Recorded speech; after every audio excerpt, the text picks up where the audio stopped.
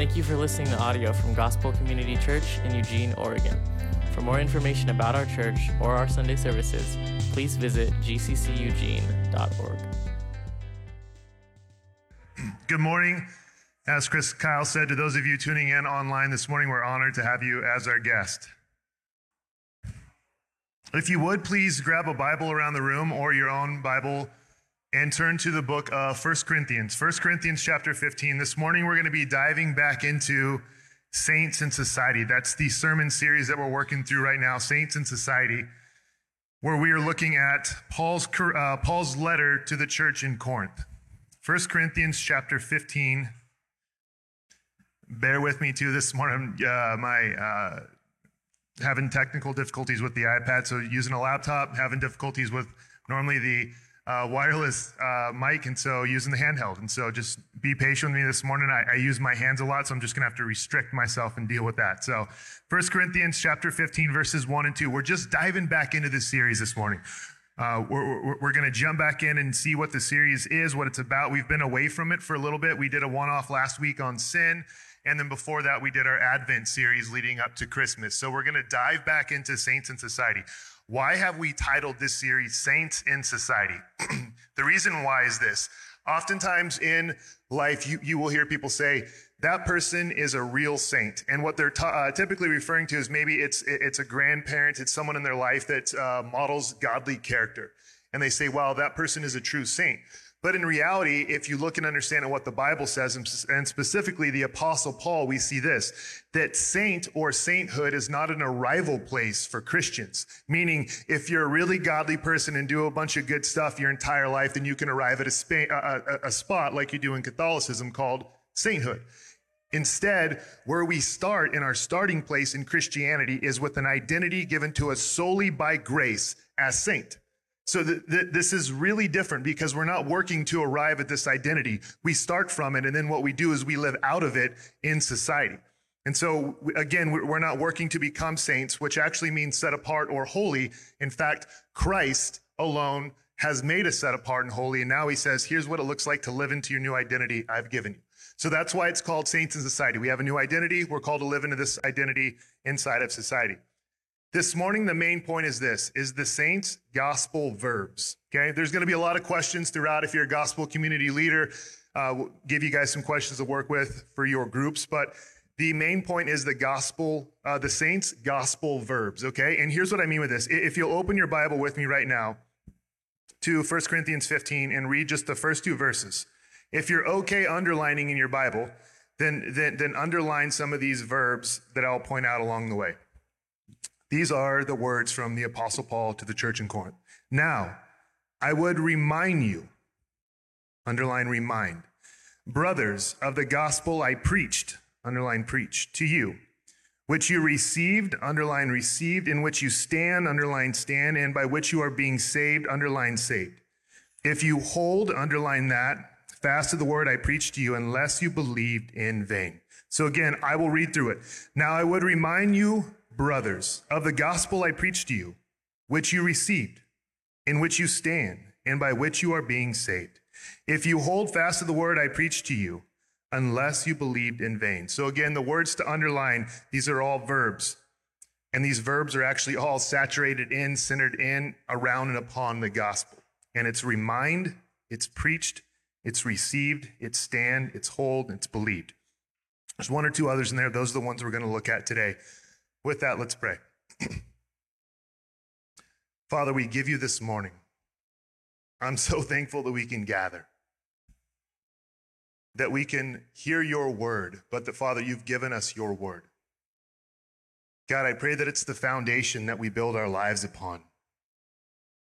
I pray that we would know and understand through and through your word tells one message. It elevates ultimately one hero, which is Jesus Christ.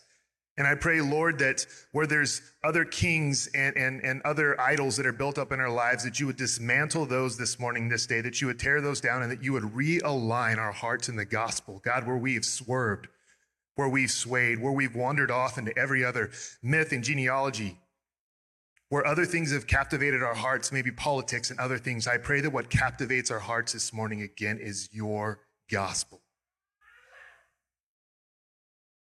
Father, we know there's so much going on in our country, but we also know this, and I pray it's not just a trite thing that we say, but we understand this, that our King is seated upon the throne. Jesus, you're in full control. You call all the shots. And I pray we would know and understand that you are good, that you are sovereign, not just over the big things, but over the small things in our lives. I know many have come in here this morning riddled with fear and anxiety, with a lack of peace in their lives. I pray that the gospel is the thing that grounds us this morning and gives us peace. Father, we ask that you'd minister to us through your word, to the empowerment of the Spirit, all for the glory of Jesus. Amen. All right. Look at the language here in 1 Corinthians 15. It's interesting. Paul says, now I would remind you, brothers, of the gospel. It's interesting because this word gospel, euangelion, has actually been used 8 times explicitly up to this point in this letter. So this is not the first time Paul's saying it. He's reminding them of something that he's reminded them of over and over and over again. He's also, this letter, it's drenched in the gospel. We'll say it that way. It's implicit. It's implied implicitly throughout the letter as well. In other words, Paul uses language like you are washed, you are justified, you are sanctified, you are set apart, you are holy. All of this language is gospel language of Paul reminding us over and over and over again of who we are. He's reminding the church in Corinth, this is who you are. Let me remind you of this. But notice where he's doing this. This is chapter 15. There's only 16 chapters. Notice at the end of 1 Corinthians chapter 15, Paul is reminding them of the very way that he started off his letter. He reminds them of who they are as saints. He reminds them of the gospel, and this is what he does now. It would be easy to say, shouldn't Paul tell us about all the other stuff that we need to do, all the other stuff that we need to grow in, a Bible reading plan? Shouldn't he teach us on hermeneutics? Shouldn't he teach us on all this stuff? The foundation of what Paul is passionate about, the foundation of what Paul is preaching and teaching from beginning to the end of the letter, the thing that he doesn't want his listeners to forget is the gospel. Sadly, many people think that the gospel is the one thing that gets us into Christianity, that it gets us in a right relationship with God. And then at that point, it becomes all up to us. But the reality is Paul throughout this letter, and even at the end of this letter, he's like, this is the thing. Paul could remind them of anything. He could have reminded them of everything he said about unity throughout this letter, but he's like, I need to remind you of the gospel. Why? I've used this term before, because we have gospel amnesia. We are quick to forget. And here's the reality. The gospel works contrary to everything in this world. The gospel works contrary to everything in this world. And what I mean by this is when you leave here today, the things that you do impact what you receive. So if you go out of here today and you go speeding down the highway, those actions are probably going to end in a ticket. When you go to work tomorrow, your hard work is going to get you an earned paycheck. The gospel doesn't work that way. So the things that you do impact what you receive. The gospel is this is what you receive, and this impacts what you do. You have to hear that. Because maybe you're new to Christianity, maybe you're wandering back in, maybe you're not a Christian. The things you do out in the world are going to impact what you receive. The gospel starts with this is what you've received, everything, and now this impacts what you do. And that's what Paul's saying. We're so forgetful. We're so forgetful. We wander into everything else. We think about everything else. We get caught up in everything else. And so Paul's just simply trying to say, let me remind you, brothers, of the gospel that I preached to you. Remind is actually, it means to transmit or reveal in the Greek. That's what remind means. And that's the essence of what discipleship is. If you're wondering, what does it look like to engage in discipleship? It's this simple. It is to remind people of the gospel over and over and over again. It's to tell the story of the Bible. And the Bible tells one story. Maybe this is your first time here. Maybe you're joining us again, but we would say this, that we stand upon this book as our foundation of truth. This is our objective truth. This is our foundation that we stand upon, but it's also God's authority that we sit under. And so between that, we hope that what flows through us into the depths of our heart and soul is the message that this Bible is all about, which is elevating one man who's the hero, Jesus Christ. And so Paul's like, I need to remind you of this, but also this is what we transmit to one another. This is what we tell one another This is what we give to one another in the midst of discipleship. I don't want to sit around and be discipled by someone that just wants to tell me a bunch of cool analogies and stories about life. I want to sit in discipleship with someone who's going to get me in the word and show me how it all points to Jesus Christ. And so that's what Paul's saying. I would remind you, I'm going to transmit information. I'm going to tell you of the gospel. This is what the Jewish people have done throughout centuries. They tell the story of the way God has worked in redemption. That's the same thing we do. We keep reminding one another and telling the story of the way God has worked in redemption through the cross. This is what Stephen did right before he was stoned. This is what we're called to do. We are called to remind one another. What is a Christian called to do? Remind, transmit, reveal the gospel. We need a daily reminder of the gospel because the things in the world, like I said, fly against it, and we need to be reminded of what the gospel is and what it says. I like what Alistair Begg says. We find in all the scriptures, in the Old Testament, he says, we find Christ in all the scriptures. He says in the Old Testament, he's predicted. In the Gospels, he's revealed. In Acts, he is preached. In the epistles, he's explained, and in Revelation, he is expected. All of the Bible, beginning to end, is all about Jesus. And so our aim and goal this morning, and time again, since there's a lot of stuff right now in our world to be carried away by, is to remind one another of the greatest truth and of our greatest need, and that's the gospel.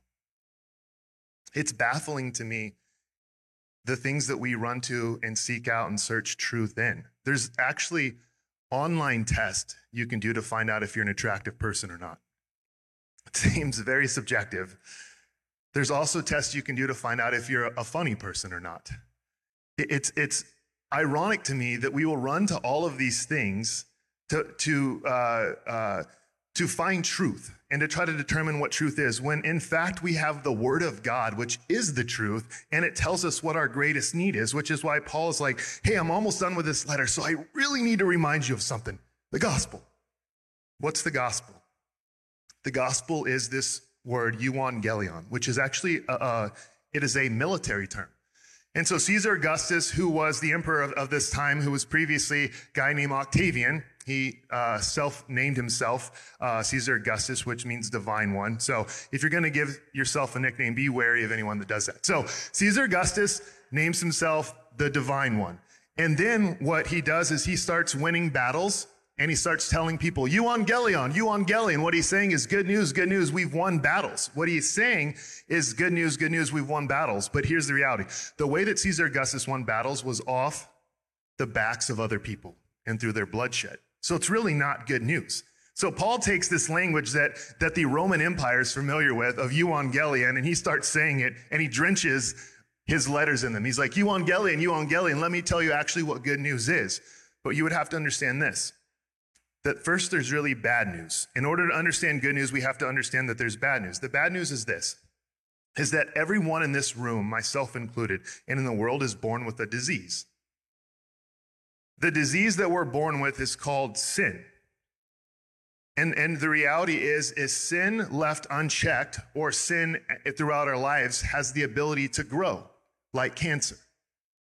I watched my dad for 10 years of his life battle cancer, until he wasted away to nothing and then passed. And every now and then he would go back into the doctors and they would run blood work on him. And the blood work would simply tell him that there was a problem, that his white blood cell count was too high and then they need to start doing chemo.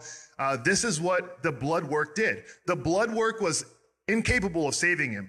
An X-ray can't save you. An MRI can't save you. What it can do is show you there's a problem. Just like the blood work showed my dad, there's a problem.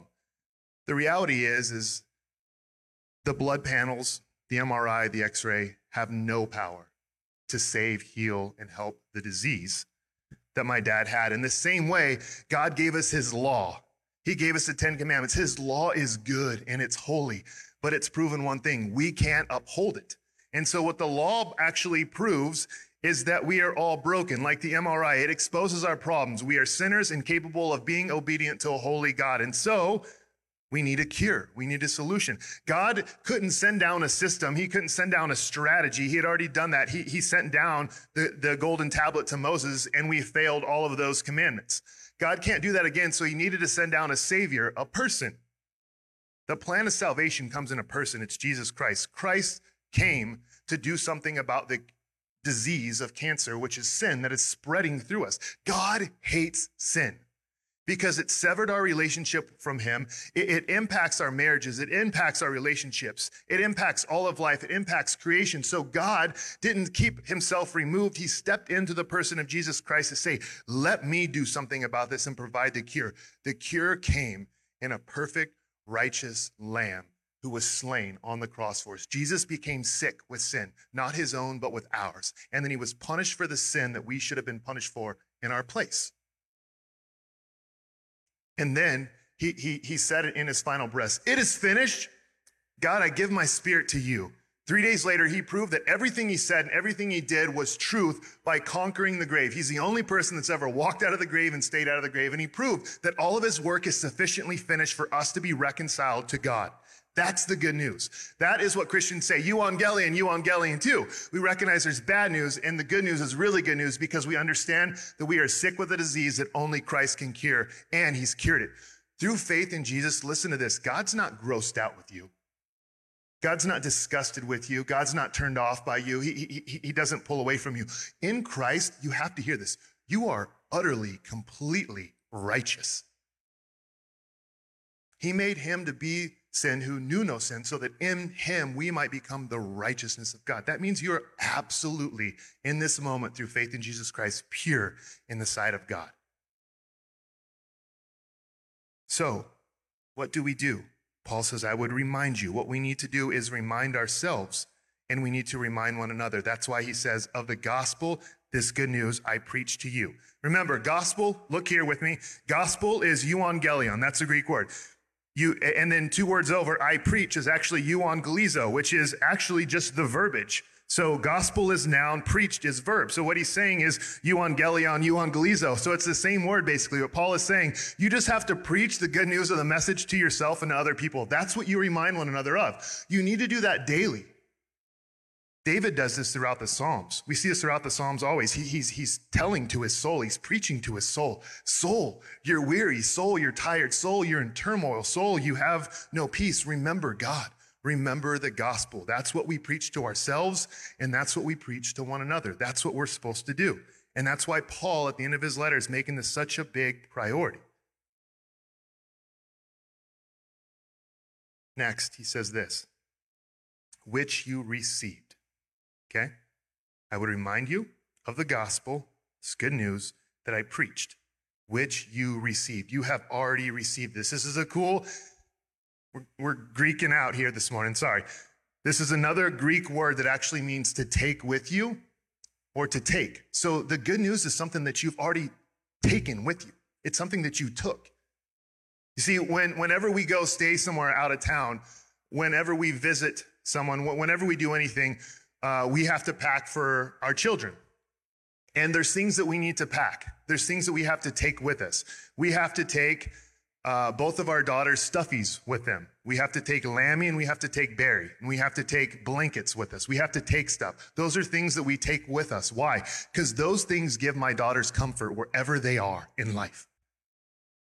When we tuck them in at night, the thing that they're asking for is, where's Barry and where's Lammy? Those are things they want to take with them to bed because those things bring them peace. The gospel, this good news, is something we take with us wherever we go in life. It's like a ring. It is a constant reminder of what we've taken with us. I've taken with us my covenant with my wife in marriage wherever I go. I also take my last name with me wherever I go. It's not something I just leave at home whenever I leave the doors.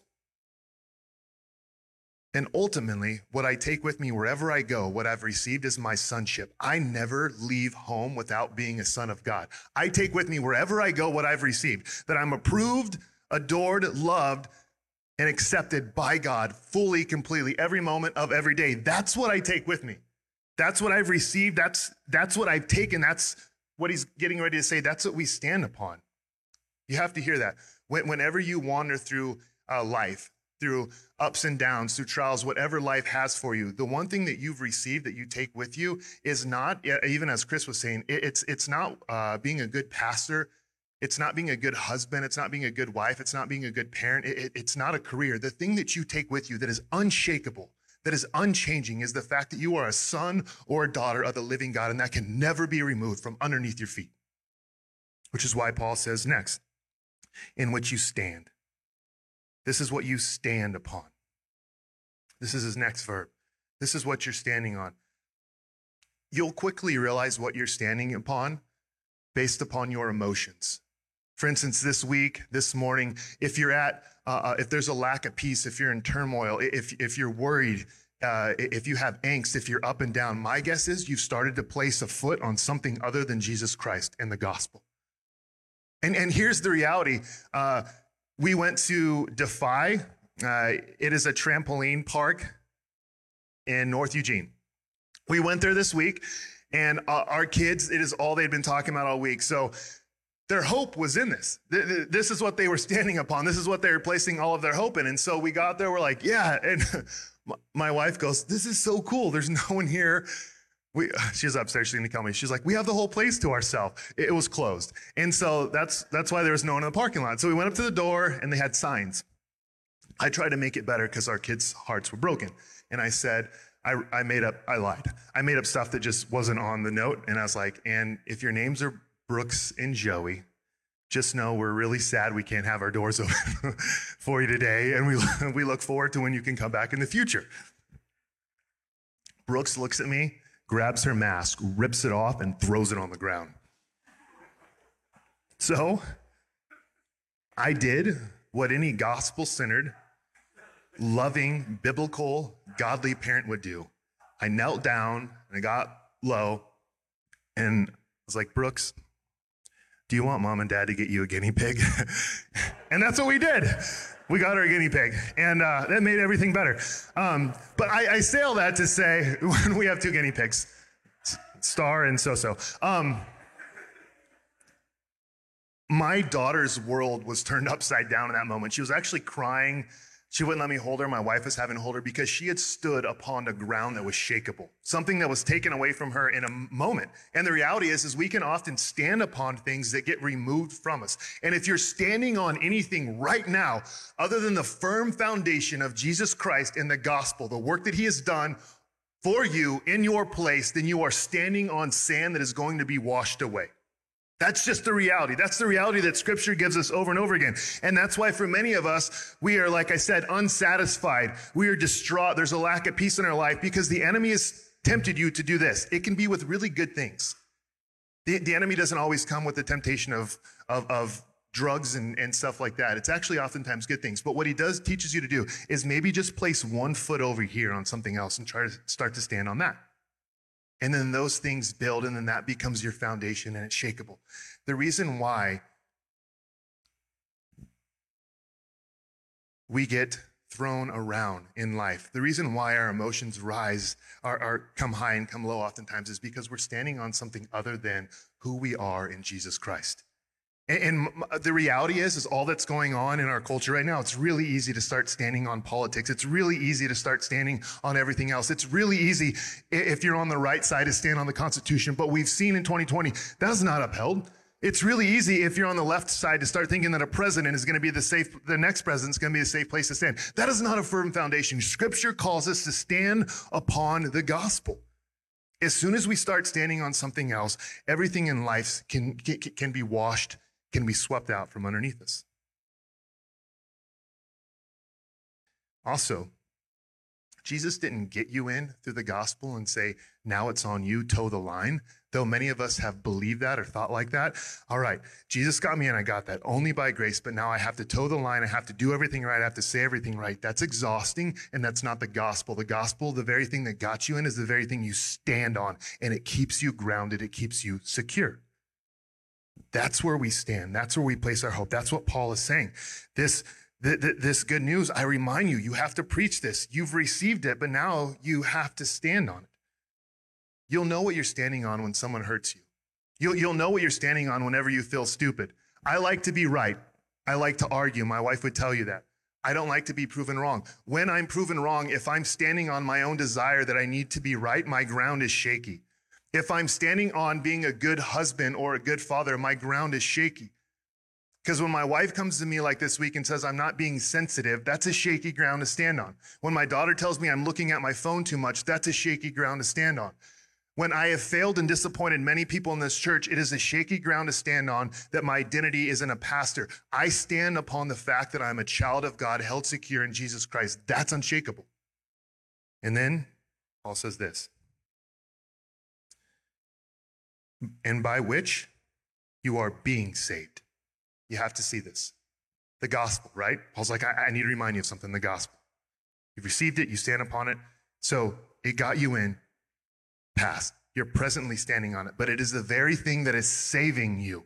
So Jesus Christ saves you, and he brings you into right relationship with God. Jesus Christ keeps you through his work in right relationship with God, and then Jesus Christ is going to continue to save you through his perfect work on your behalf and the outworking of the Spirit.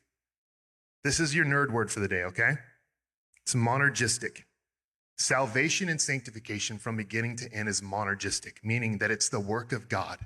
How would I prove this? If you read down in verse 10, Paul actually says this, but by the grace of God I am what I am, and his grace toward me was not in vain. On the contrary, look at what Paul says. I worked harder than any of them, though it was not I, but the grace of God that was within me. Philippians 2:12 and 13 says this, therefore, my beloved, as you have always obeyed, so now, not only as in my presence, but much more in my absence, work out your own salvation with fear and trembling. For it is God who works in you, both to will and to work for his good pleasure. Now, here's the thing.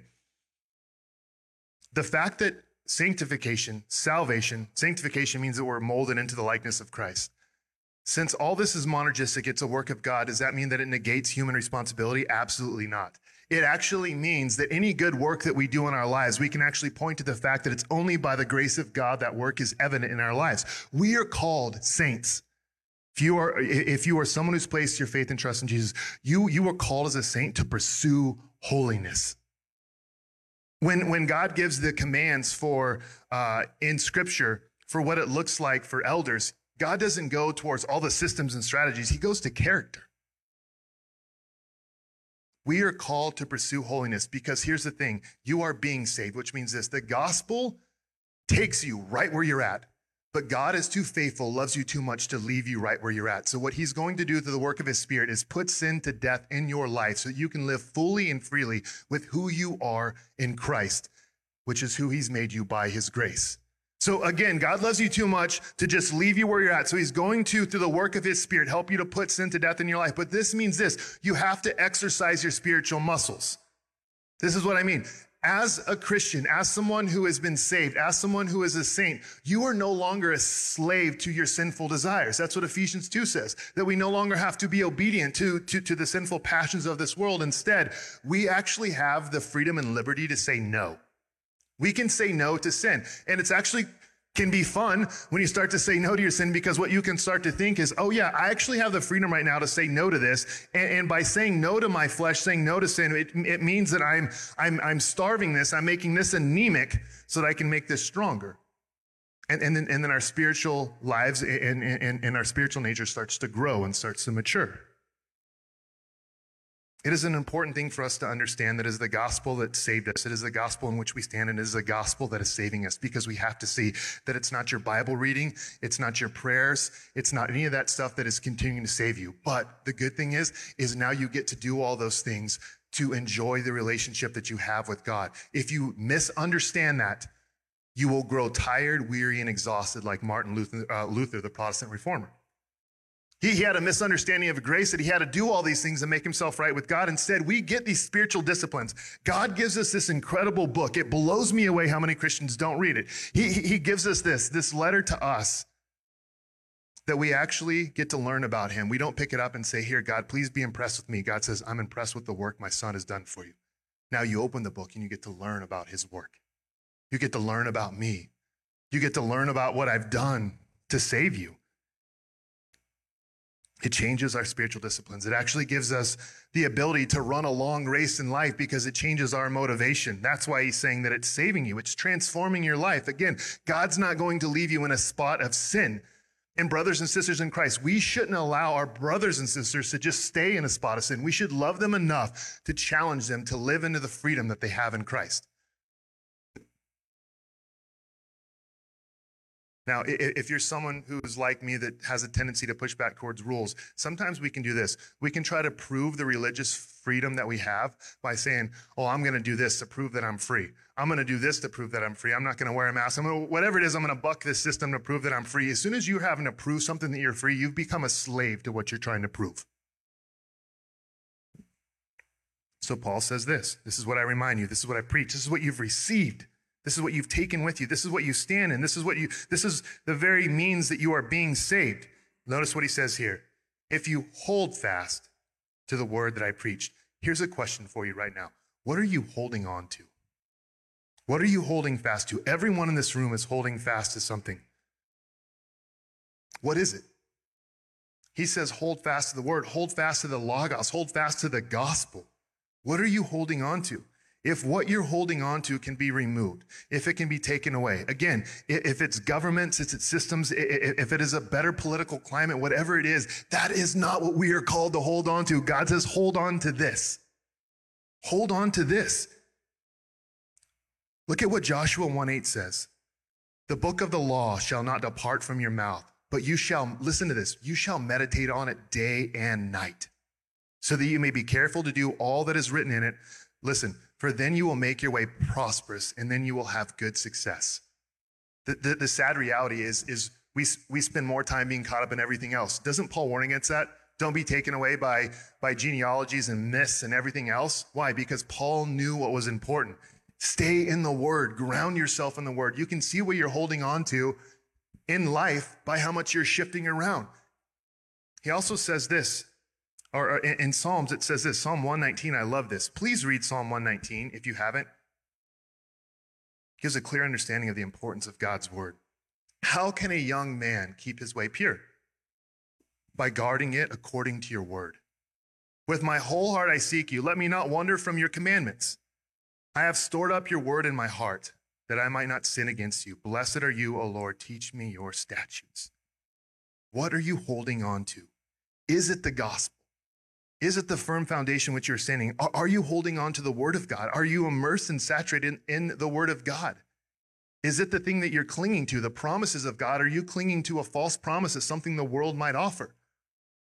Here's the thing. Paul says in Galatians, Galatians is Paul's most stern letter right out of the gate, right? He's like, I'm astonished how quickly you've deserted the gospel. Let me ask you, whatever you're holding to that is not the gospel is the thing that you're placing up and above the gospel of Christ. Whatever you're holding that is not the gospel is the very thing that you're elevating in your life. And Paul in Galatians is like, I'm astonished that you would depart, that you would abandon, that you would leave the gospel for something else.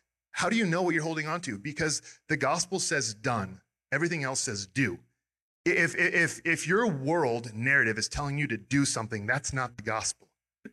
Let me read to you what the gospel is. We have some slides. I'm going to move through these quickly. Tim Keller says, the gospel is not the ABCs of Christianity. The gospel is the A to Zs, meaning that the gospel speaks to everything in life. It speaks to your marriage. It speaks to your friendships. It speaks to you as an employer. It speaks to your employment. It speaks to everything. If you remove the gospel from marriage, what you will have is two self-righteous, pretentious people showing how they are doing this and they are doing this better than the other one.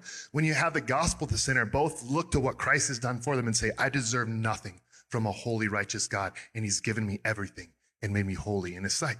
Therefore, I can lay down whatever I think that I deserve and the things that I think I have the right to claim to. Here's the gospel. This is A to Z. The gospel is accomplish, not acquire. It's believe, not behave. That's important. It's credited, not conduct or good conduct. It's done, not do. It's enjoyed, not something to be earned. It's finished, not something to be fulfilled. It's good news, not good advice. The gospel is held, not hold on. And that's what I wanted to say here.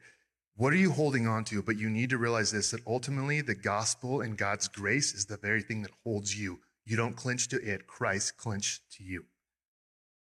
I is innocent, not improve. Justified, not just try harder. Kept, not keep up. Liberating, not lace up your bootstraps.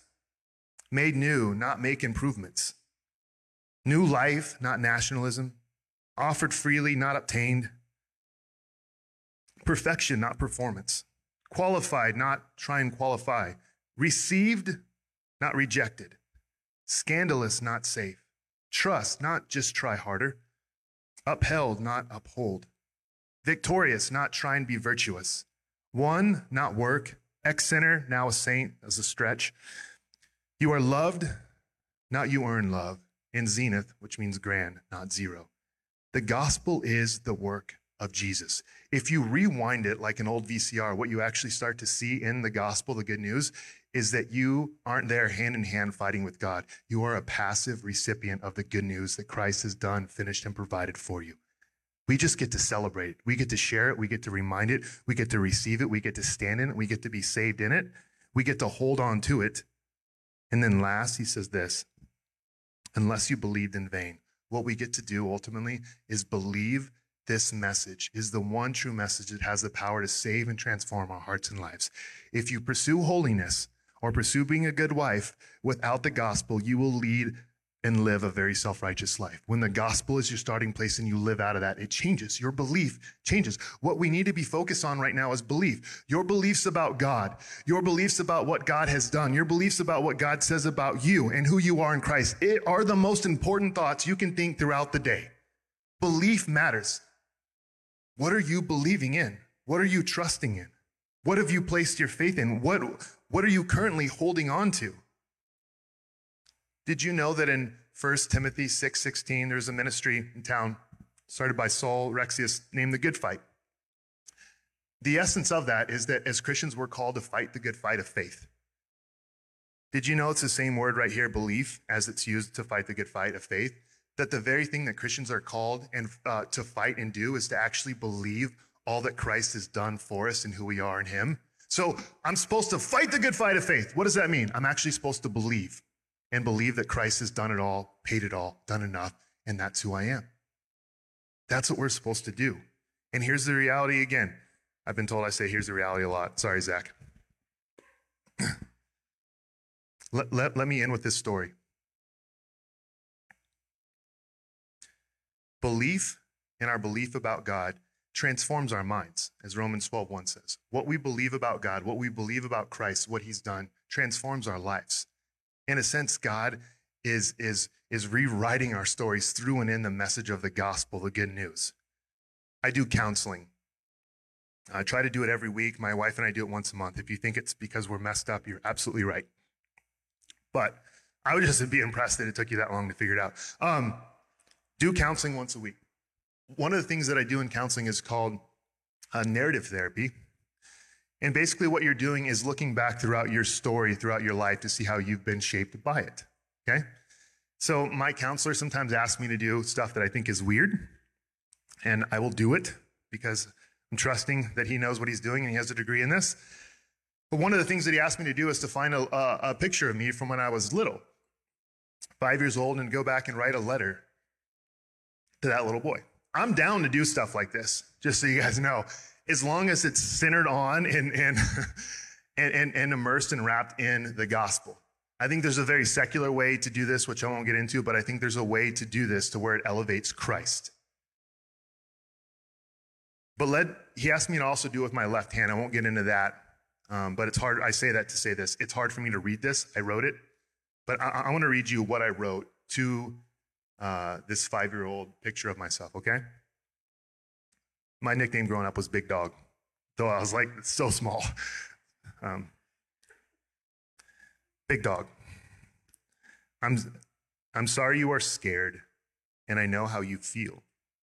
You fidget with your fingers and roll your ears because you are stressed and scared. I know you love your dad and you want him to be proud of you.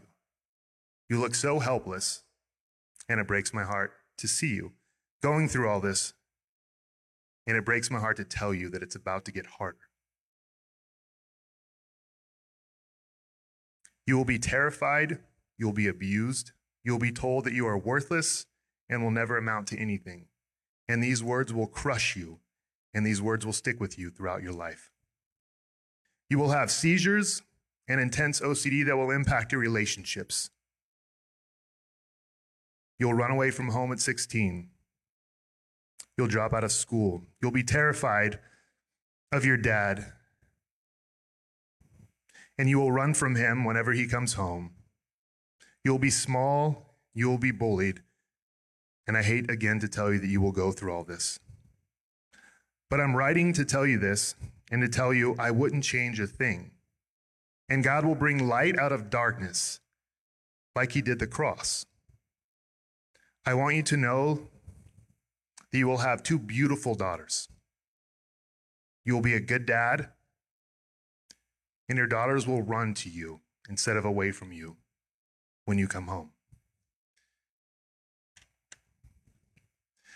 Big dog, God will save you and touch you and remind you that you are not worthless, but instead you have worth found in Christ.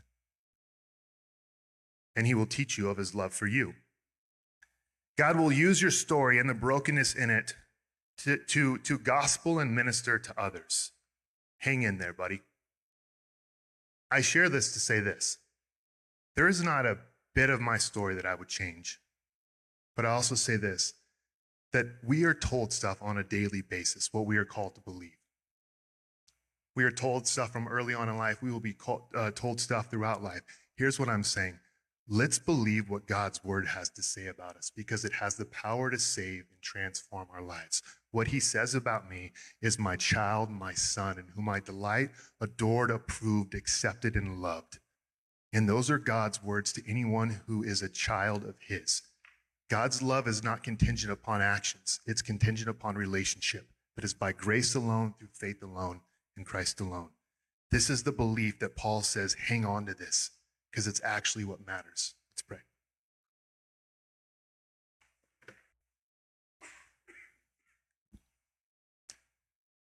God, thank you for the gift of your word. I confess my heart is daily prone to wander.